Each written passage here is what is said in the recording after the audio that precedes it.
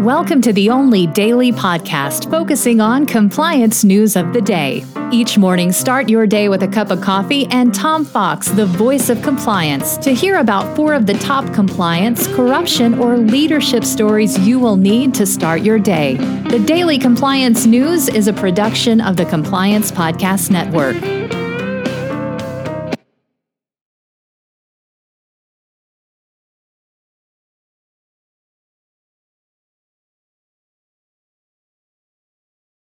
Welcome to the Daily Compliance News for October 6, 2021, the Morally Bankrupt edition. And we begin with that story from Bloomberg. There was testimony by the Facebook whistleblower, Lauren Hagen, yesterday in front of the Senate, and we're going to go over that in a separate piece. But Bloomberg reports that Mark Zuckerberg has had a terrible week so far. And when they wrote that headline, it was only Tuesday.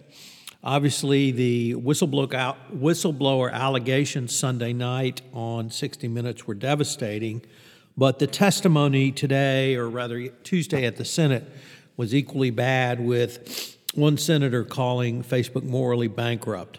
Of course, on Monday, Facebook managed to, as they said, shut down their own system for 5 hours. I think most people thought it was a gift from Facebook, but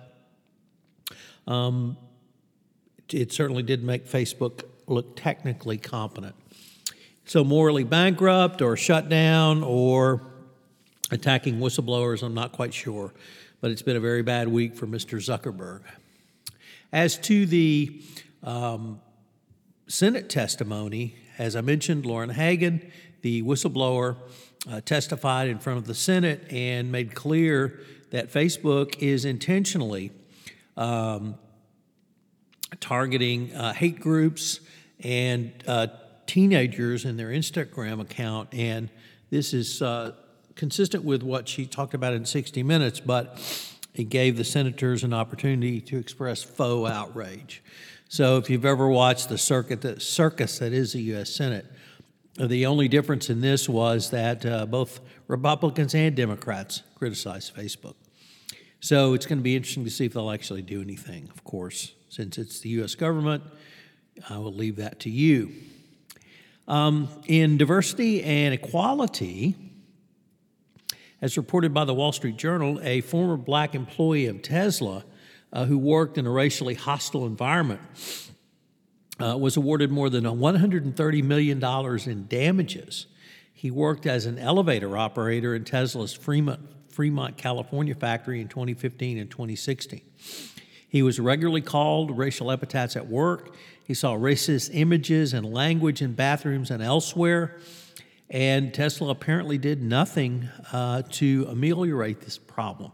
The trial, I have to say, it's a stunning verdict. As a recovering trial lawyer, the jury must have been incredibly pissed off. And the trial itself lasted only 1 week. The Tesla's attorney, as you might expect in her closing argument, said there was no evidence that a Tesla employee had harassed Mr. Diaz, and the company shouldn't be held liable for the treatment he alleged. I don't know if that's what pissed the jury off so much or not, but when you make that kind of statement on the defense side, you better be able to back it up.